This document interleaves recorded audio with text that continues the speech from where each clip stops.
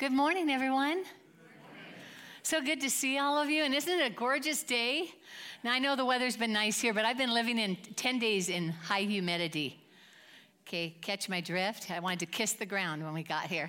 It was awesome, but it was a great time. This happened on Friday.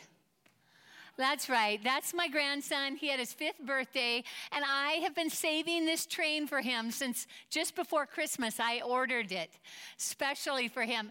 You have to know that was high impulse control for me, waiting 5 months to give it to him because he loves all things train. And so you know how it is with your pictures of your kids or your grandkids. It's like that's my new favorite picture, and I'm sure there'll be another one after it. And that kind of ties in or not to our message. So flying home from Nashville, where we had Foursquare Convention, the pilot began our little trek before we headed onto the runway. He spoke those words that you don't really want to hear. It wasn't we have a mechanical problem. That's like the worst to hear because you know you're going back in. But these were those words. He said, it's going to be a bumpy ride until we get above the clouds. And we'd already experienced one of those coming in. He says, then he paused and he said, but it should be smooth flying until we land in Portland after that. So that was good, but I really felt like that this was kind of a picture the Lord was giving me of our talk together today, of what he wanted to do. Because I took a picture of when we got above the clouds, which is what he promised us. That's how we would get out of that bumpiness. And we did arrive above the clouds. And I felt like God was saying, I want to take us above the clouds this morning to look at me, who God is. And as we do that in this book of Colossians, this Elevate series, he's going to help us navigate the bumpiness that's down below the clouds, where we all live from day to day. And it's by taking that high look that really prepares us for that. So to elevate means to lift somebody up for adoration, for reverence, for worship, for guidance as the leader of something or as the person who gets the final word. And Paul, in this book of Colossians, elevates Jesus for the believers in Colossae and for us by modeling or by reminding us of who Jesus is in the face of human philosophies, false teaching, and leaders that disappoint, because they'd had all of those. And this morning, we get to, with Paul, take a look at who Jesus is. And when we go above the clouds, when we go high, when we go macro instead of micro, when we get our eyes on Jesus, suddenly the things around us, the bumps in the road, the things that we're going to, the relational snafus, it changes everything. And that's what he wants to do for us this morning. I really believe it's a gift of faith is how Paul would write about in 1 Corinthians.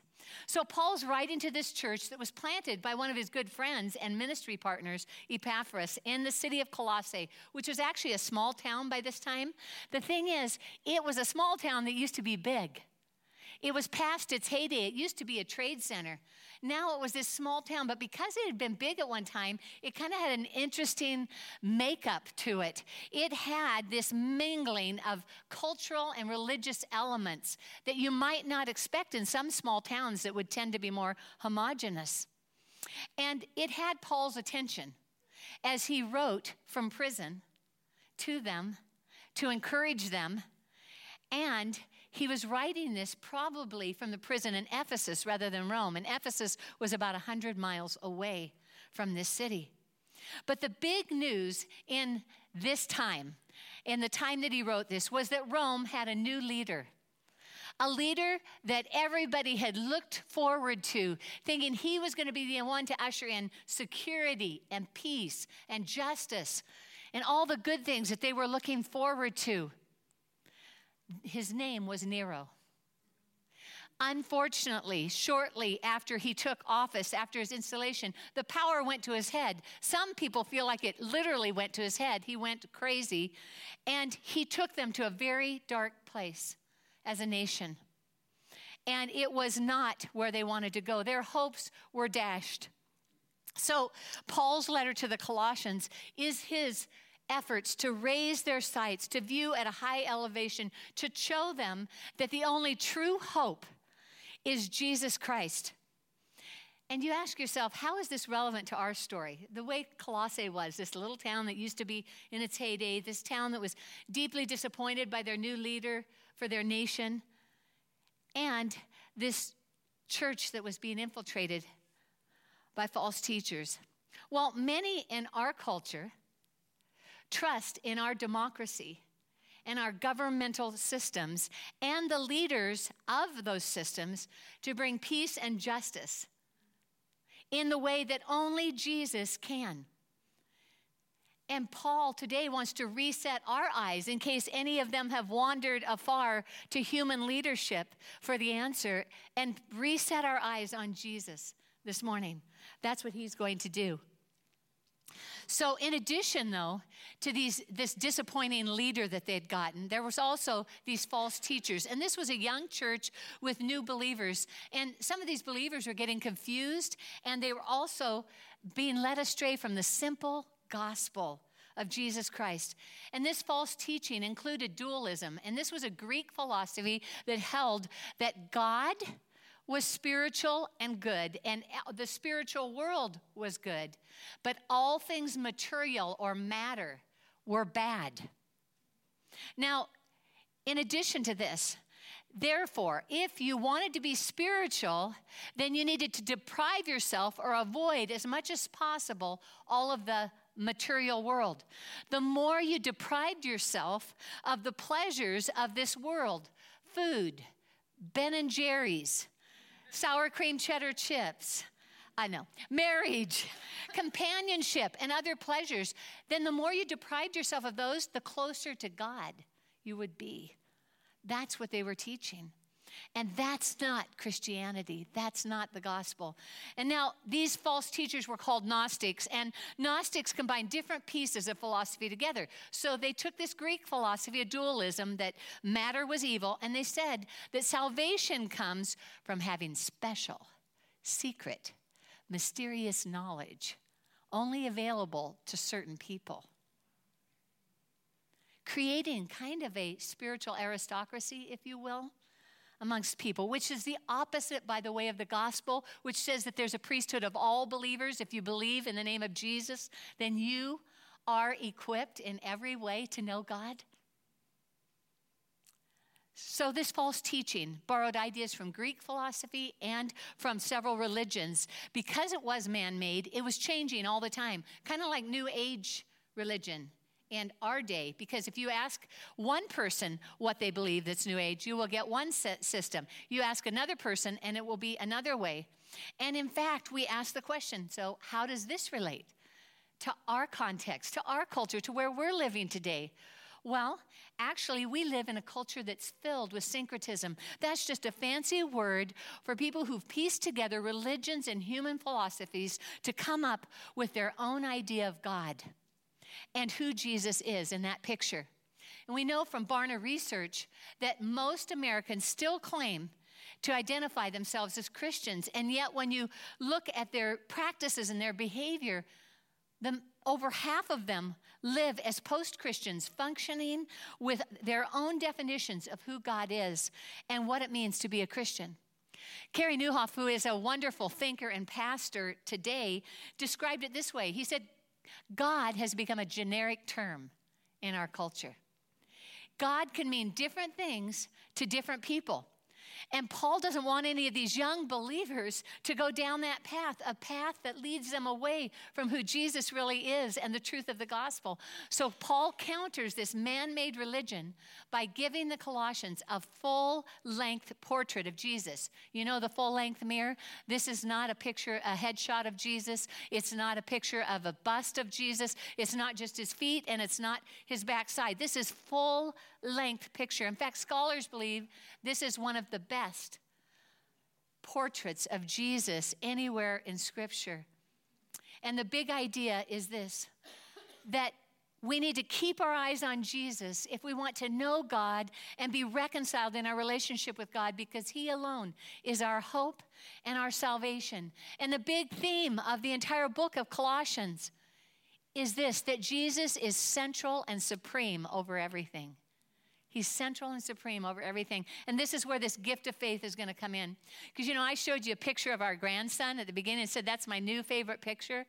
Well, this part of Colossians that we're going to read, this first chapter, is actually my favorite picture of Jesus. It's one that I go back to time and again because this picture is hope-filled. This picture lets me know that I am secure in Christ. This picture is a picture of a God who's committed to us, lock, stock, and barrel. This picture is a picture of a God who loves us, who forgives us, who accepts us right in the middle of our story, and this is the last part of it. This is a picture of a God who is widely and wildly accessible to us. No matter what your story is today, he's not afraid to approach you. He's not afraid to reveal himself to you. He wants to do that. That's where we're going today. So Colossians 1, the first 2 verses I'll read first. This is Paul's greeting. He said, Paul, an apostle of Christ Jesus by the will of God, and Timothy, our brother, to God's holy people in Colossae, the faithful brothers and sisters in Christ, grace and peace to you from God our Father. Okay, I honestly just love how Paul, with just a few adjectives in his greeting, was able to remind these people of who they are. He said, you're holy people. He said, you're faithful brothers and sisters in Christ. You're in Christ. So even in his greeting, he was encouraging. Even in his greeting, he's like reminding them of who they really are. And I'll tell you just the SOAP practice in me, scripture, observation, application, prayer, that I like to do in my daily devotions. I mean, if I was soaping this, I'd be thinking about, Lord, I want to have my greetings of people. When I see people and I only get a couple sentences with them, what would I say to them that could encourage them about who they are, that would spur them on and not discourage them, that would lift them up, not press them down? That's what Paul does here. Okay, so let's move on. Colossians 1, the verses 3 through 8, we get to Paul's thanksgiving for them. He says, we always thank God, the Father of our Lord Jesus Christ, when we pray for you, because we've heard of your faith in Christ Jesus and the love you have for all of God's people, the faith and love that spring from the hope stored up for you in heaven, and about which you've already heard in the true message of the gospel that has come to you. In the same way, the gospel is bearing fruit and growing throughout the whole world, just as it has been doing among you since the day you heard it and truly understood God's grace. You learned it from Epaphras, our dear fellow servant, who is a faithful minister of Christ on our behalf, and who also told us of your love in the Spirit. Okay, I have to just comment on this thanksgiving, because once again, Paul continues to encourage them, even as he shares what he's giving thanks for them for. He said, I'm thankful for your faith in Jesus. I'm thankful for your love for God's people. And I'm thankful for the fruitfulness of your lives since you opened up your hearts to Jesus' love and grace. The thing is, I also noticed what he didn't say. When he's giving thanks for him, he didn't say, what in the world were you thinking, entertaining those strange ideas from those false teachers? What did you think? Now, that sounds like something I might say, but that's not what Paul did. And I love it that he didn't tackle the negative. He didn't speak about that. Instead, he tackled it with the positive, with what they were doing right, how their faith and their love and their hope was growing in Christ. And I want to be that kind of person who encourages people toward the positive, toward what God wants to do in their lives, instead of, what were you thinking, you idiot? No, that would be something that I might do. Okay, enough confessions. We're on to Colossians chapter 1, verse 9 here. So now he's going to offer this wonderful prayer. For this reason, since the day we heard about you, we've not stopped praying for you. We continually ask God to fill you with the knowledge of his will through all wisdom and understanding that the Spirit gives, so that you may live a life worthy of the Lord and please him in every way, bearing fruit in every good work, growing in the knowledge of God, being strengthened with all power according to his glorious might, so that you may have great endurance and patience, and giving joyful thanks to the Father who's qualified you to share in the inheritance of his holy people in the kingdom of light. For he has rescued us from the dominion of darkness and brought us into the kingdom of the Son he loves, in whom we have redemption, the forgiveness of sins. I just want to mention this prayer briefly because this is one of my favorite prayers of Paul, and something that can be really helpful is to pray these prayers over the people we love. And this has been a prayer that I've prayed for my husband on many, many occasions, for our kids, for their spouses, and for my grandkids, and for all of you. We want to be a group of people who understand what the will of the Lord is, with all spiritual wisdom and knowledge that comes from the Spirit, so that we can please God in every respect. We want that. But that becomes even more meaningful if we take a look at this full-length portrait that Paul is going to give us of Jesus. And this portrait that I'm going to paint for you out of Colossians is considered a picture that I tore apart into 4 pieces, and now I'm putting it back together, a mosaic, if you will. And there's 4 parts to this picture, and together they make this full-length portrait. And the first part is this: Jesus is God. Colossians 1, verse 15 starts this beautiful song or poem that Paul recites, and the first words are this: the Son is the image of the invisible God. That's the NIV, the New International. In the Message, it says, we look at this Son and see the God who cannot be seen. In the New Living Translation, it says, Christ is the visible image of the invisible God. And in the New International Reader's Version, it says the Son is the exact likeness of God who can't be seen. And here's what I love. God did not leave us in the dark. He did not reserve some special mysterious knowledge for just a few people, and the rest of us peons out here can just struggle our way forward. That's not how God operated. And he didn't hand us a worksheet with blanks to be filled in like Mad Libs about God. Okay, how many of you are familiar with Mad Libs? Yeah, they're those crazy worksheets, and on them, there'll be blanks like this sheet that follows. And they ask you to put in a name sometimes, or a number, or nouns, or verbs, or adjectives, different parts of speech. And when you fill in all those things and then you read it out loud, it is crazy. It's crazy. It's all these things that don't fit together. That's not what God asked us to do. He didn't leave us to have to figure out who he is. Here's what it says. Paul says, God did not leave us in the dark about who he is or how he relates to our world. He sent Jesus. He sent Jesus, an exact representation of his image. And he is knowable to anyone who wants to know him. And not in the everything there is to know way, because God's infinite, right? But in that personal, intimate, relational way that we can have with Jesus. We can know God. Jesus is the exact likeness of God. And that word there for likeness is icon. And it actually has 2 meanings. The first is image. And you received a penny as you came in. And if you look at the front of the penny, there is an image on it. And there's actually one on the back side too, depending on which your penny. But this front side image, whose image is on there? Yeah.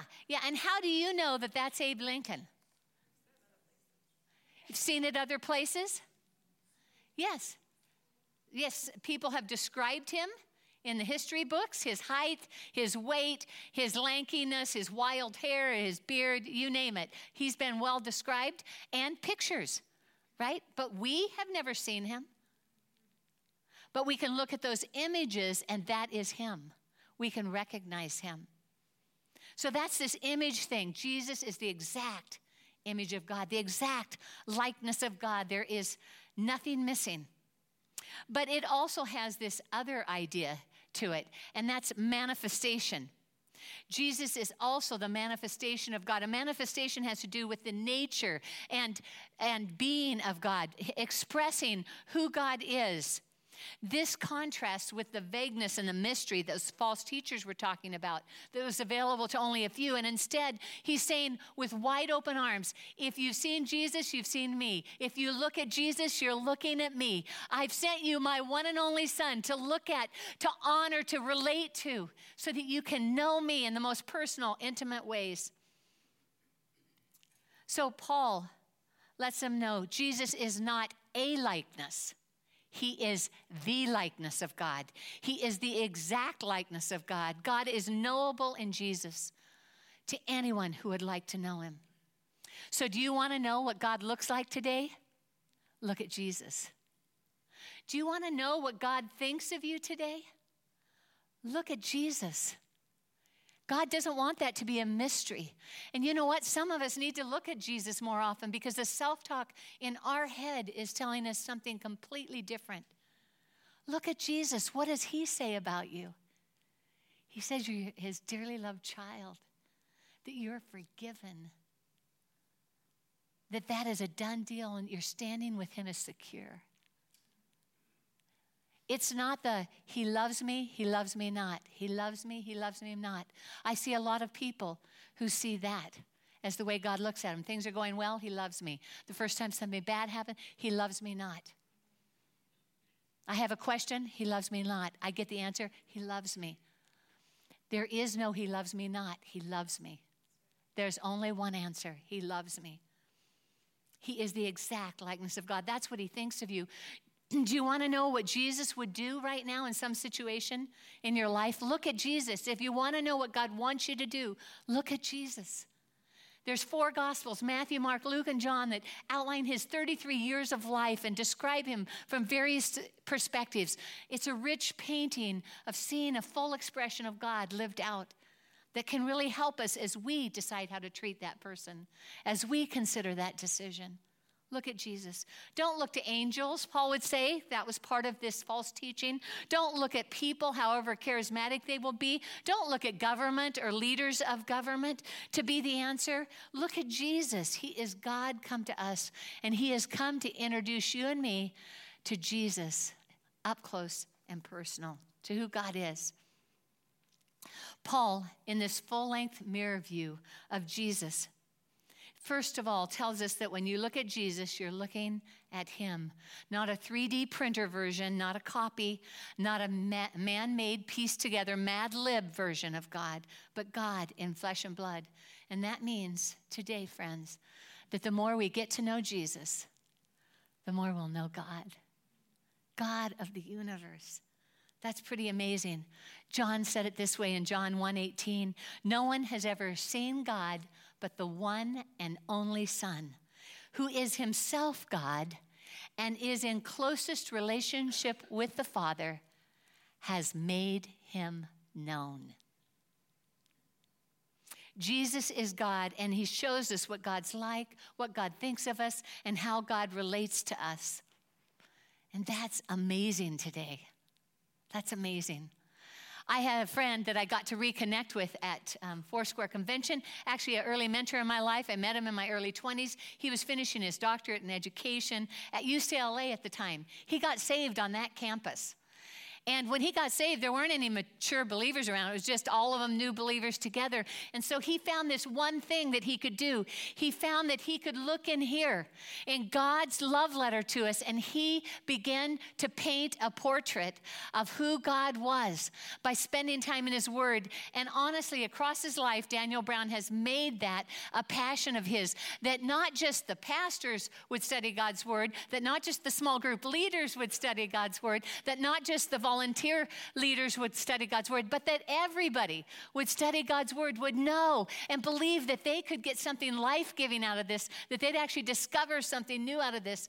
And the thing is, here's what he's done in his retirement, because he's ahead of us in life. He has taken his devotional readings and he's boiled them down to one verse Bible devotions. He calls it commended.com. And he sends these out, and it's one verse, and he said, my goal is to trick people into reading the Bible. He said, because they're going to see what they get out of one verse, and they go, wow, I didn't know that was in there. I should read that. I should read that. But his whole goal has been that people would know God by knowing the portrait that God's given us of himself. So Jesus is God. That's one piece of the picture. The second piece of the picture is that Jesus is supreme over all creation, including you and me. Colossians 1:15-17, here's what he says. The Son is the image of the invisible God, the firstborn over all creation. For in him all things were created, things in heaven and on earth, visible and invisible, whether thrones or powers or rulers or authorities. All things have been created through him and for him. That's amazing. He is before all things, and in him all things hold together. So verse 15 begins with this thing that Jesus is the firstborn over all creation. And firstborn, I don't know, for me, I think of firstborn in our family. And it kind of has a similar meaning because it's first in rank, first in time. And what this is saying is that Jesus existed before creation. And you know this if you've read Genesis. The beginnings of our Bible start with the story of the Godhead together, plural, doing creation together.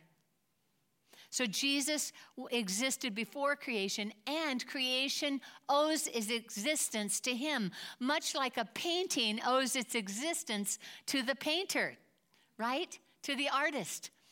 And he's saying all of creation owes its existence to the artist who created it, and I am that artist.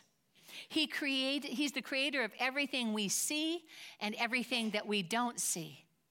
John 1, verses 1 through 3 says it this way. In the beginning was the Word, and the Word was with God, and the Word was God. He was with God in the beginning, and through him all things were made, and without him nothing was made that has been made.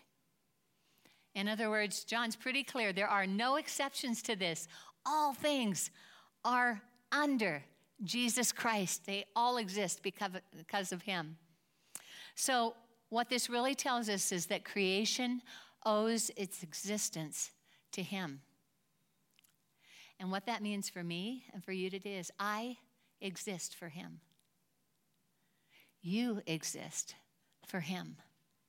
You not only exist for him, you exist because of him. You, not just the mass of humanity, but you put your name there. I exist for him, and I owe my existence to him. And what this means is that Jesus is not the means to an end. He is the end. He is the point. He is the apex of everything that we were created for. He is the point of your life. He's the point of my life. And this is what the difference is between Jesus being the end for us or Jesus merely being the means to our ends. We find our purpose, our meaning, our hope in him. And friends, if you're struggling with that, if you're struggling with purpose in your life, with meaning for your life, you're missing your view of Jesus. You need to elevate. You need to see Jesus for who he really is. He has a purpose for you. Everything in all of creation was created with assignment, with purpose. You can read the creation story in the first 2 chapters of Genesis, and that's what you see. What he created and why he created it. What he created and what it was supposed to do. I did this so that this could happen. I did this so that this could happen. When you were born, he said, you were born, and his steps for you, his days for you were ordained before one of them came to be. Our purpose, our point of life, our point in living comes from him.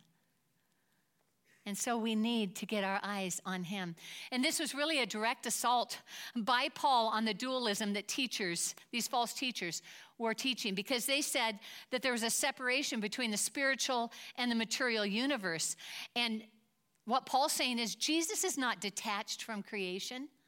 And I want to tell you that this thinking, this dualistic thinking, is alive and well today in our culture amongst many Christians who see there's these spiritual things. I pray, I go to church, I sing to him. And then over here on this side, there's my job, there's my neighbors, there's my house, there's my finances, there's my body, there's all these pieces. And we say, this is the natural, this is the spiritual. And what Paul's saying and what God definitely says in Scripture is that it's all spiritual because I created it and you exist because of me and you exist for me. He's brought purpose and meaning and pointedness, direction and purposefulness to every single one of us, no matter what your story is. Can you believe the hope that's in that?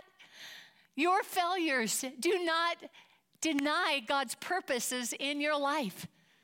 He will finish what he started. You can be confident of that.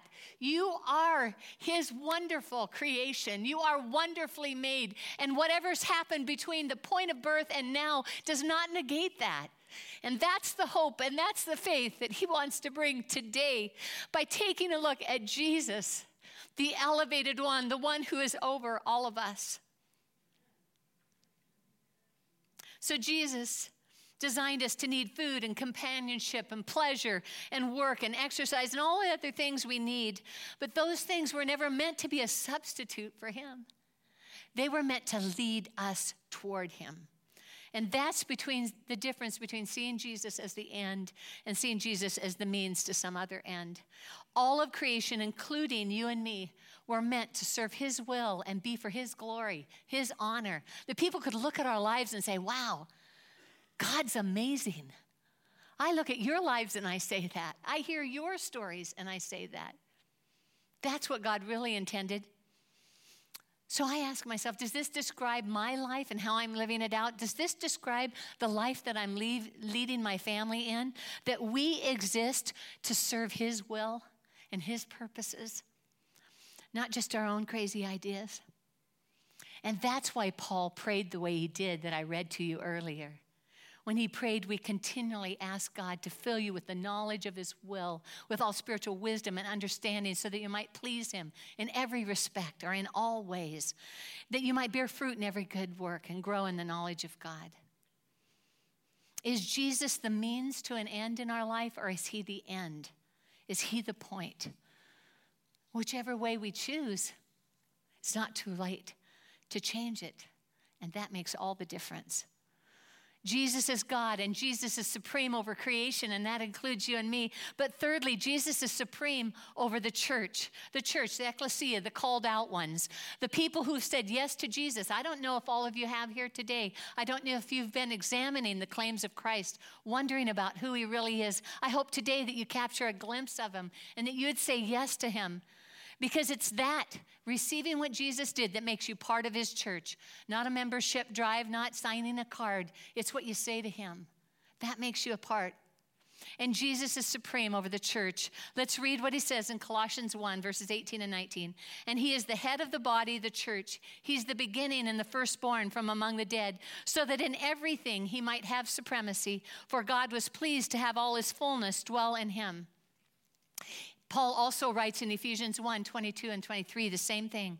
And God placed all things under his, that is Jesus' feet, and appointed him to be head over everything for the church, which is his body, the fullness of him who fills everything in every way.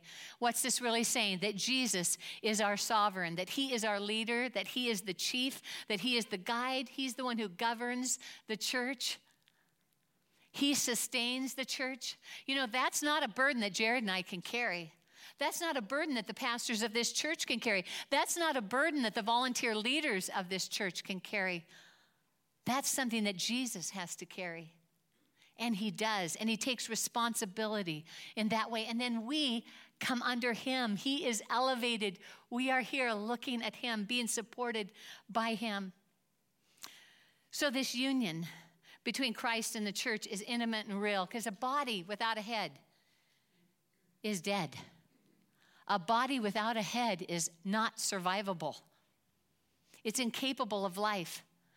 And that's what happens if we don't connect with Jesus. We're incomplete without that connection to him, because he is the source of life for the church. We can whip up some good emotion. There are crowd tactics to help you do that when we all get together. But that is not the life we're talking about. We're talking about the presence of God himself in the lives of people here who are genuinely worshiping him, experiencing him, looking at his word together, sharing together, asking our questions together, fighting together, working forward together. That's the church we're talking about. We are one living unit with Christ, the introverts, the extroverts, and everything in between. Isn't that lovely, introverts? You get to be a part, even though a crowd was never your thing. But God works it out for all of us. He is the firstborn among the dead. There's that word again, firstborn, first in rank, first in time. All it means is this, that Jesus is the first one to be resurrected from the dead, never to die again. We know that he raised people from the dead. We know that others have raised people from the dead besides him since then, but all those people died again eventually. And they're waiting for the resurrection when Jesus comes back. But Jesus was resurrected never to die again. So he is the first in that, first in rank and first in time. And because of that, he alone is our example of what a glorified life, what a life of renewal and new creation is all about. He's our trailblazer for life. And it says that the Father was pleased to put everything of himself in his Son, all of his fullness to dwell in Jesus. And I love this word dwell here because it's not a rental agreement.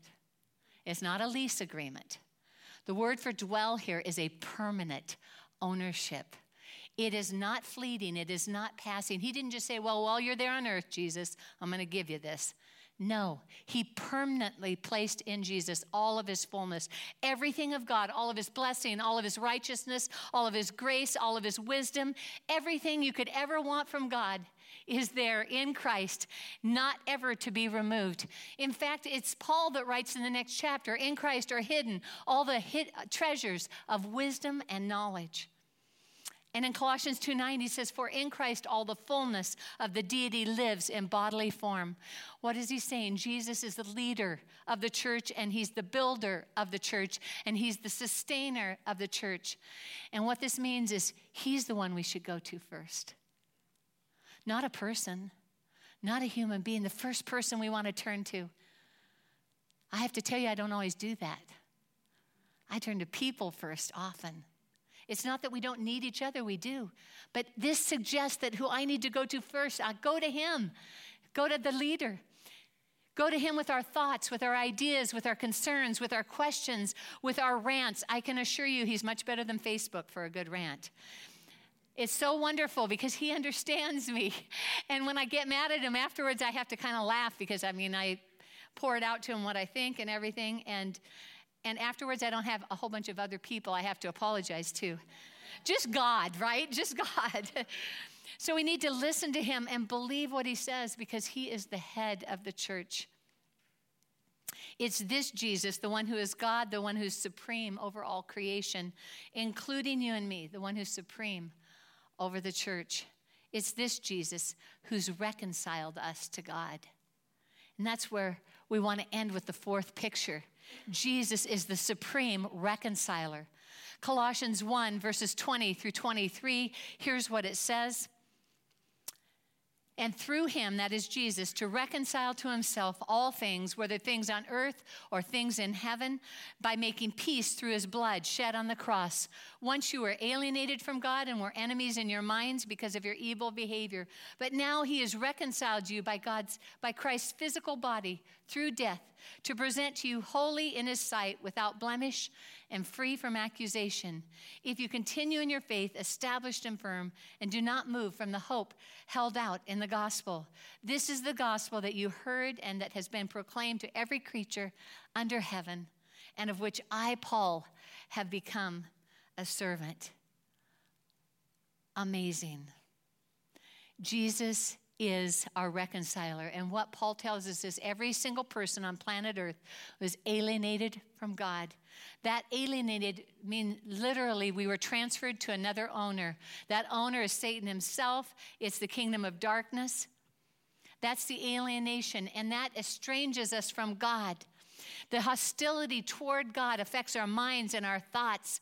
That's the word there that's used. And our attitudes, and those end up being expressed in evil behaviors. But Jesus reconciled us. Reconciled there, it means to change something through intensive force.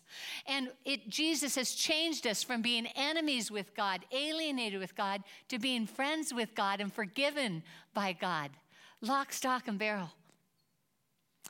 And in Christ, we are free from accusation. And some of us need to hear that today because you struggle with that all week long. Accusations, it's that self-talk, those thoughts that cross your mind, those thoughts that put you down and put you in your place. And that's not what God's saying about you. Those are the accusations. In fact, the devil's called the accuser of the brethren. He loves to accuse us. And what he's saying here, Paul's saying, no, you're in Christ. You're free from accusation and you're free without blemish. And that's a reference to the sacrificial animals of old that they used to connect with God about through sacrificial system to be forgiven. And those animals had to be without spot or blemish, without any defect of any kind. And he's saying, no, you're in Christ. You are without blemish. You are without accusation. And this is because of our position in Christ, not because of our behavior. Paul is trying to remind them, your relationship with God is not precarious. Your relationship with God is secure, and he's the one who's secured it. Jesus, through his death on the cross, reconciled us to God, forcefully brought us back together in a relationship of love, acceptance, and forgiveness. And what Paul wants them to know is Jesus, and Jesus alone, is the one who can make us right with God. No one else can do that.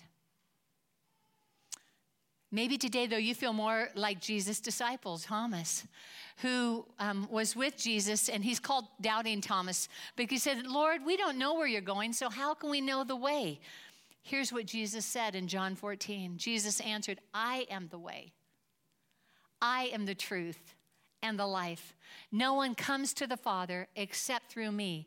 If you really know me, you will know my Father as well. From now on, you do know him and have seen him.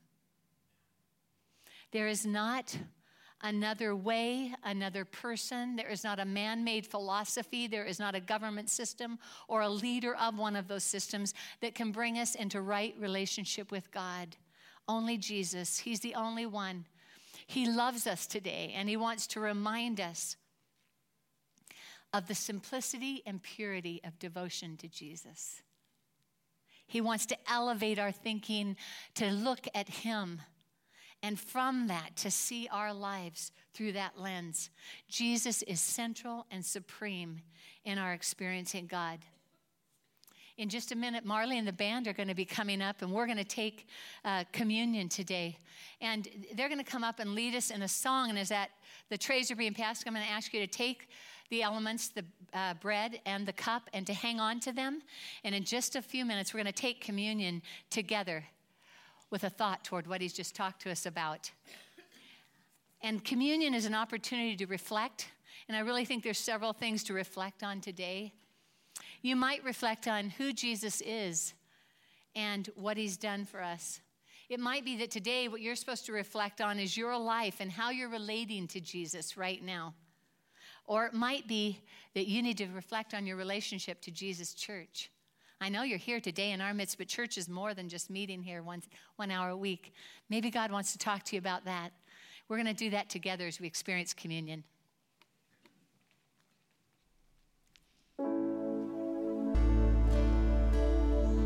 So we have the bread that represents Christ's body broken for us. And many times we think about physical healing through that. By his stripes we were healed, and just that brokenness putting us back together. And today I was thinking about something else. You see, we went to convention, and at convention, Jared and I had a wonderful experience. We were reconciled to a couple that we love, that we haven't spoken with in 15 years.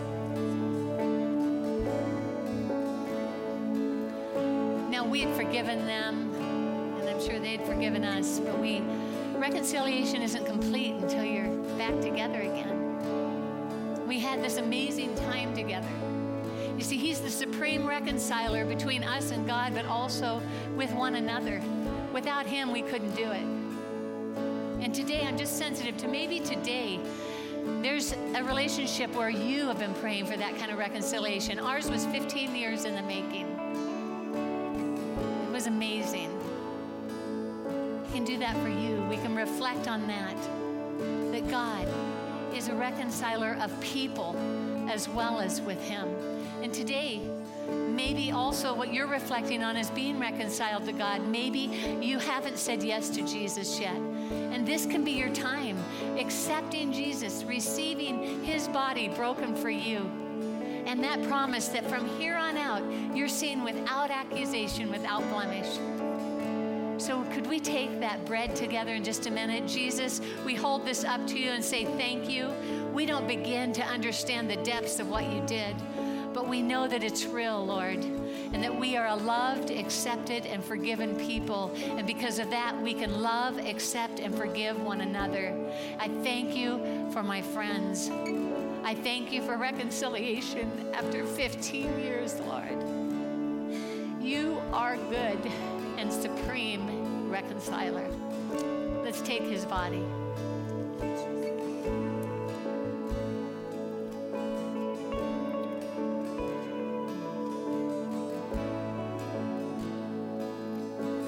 And then we have the juice, which represents his blood shed for us for the forgiveness of sins, the once and for all payment that brought us reconciled to God. And today again, I was just struck with the fact that a lot of times we think about us being forgiven. And I just feel like today God also wants us to think about, is there anybody we need to extend that forgiveness to?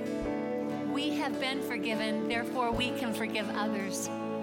And that's the challenge for us. And today, maybe that's what you'll reflect on. Is there anyone that you just need to say, Lord, I let it go. I let them go and release them to your care and your concern. And Lord, right now we do that.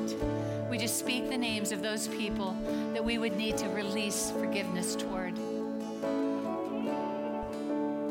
And we receive, Lord, your love and care for them. That's our prayer.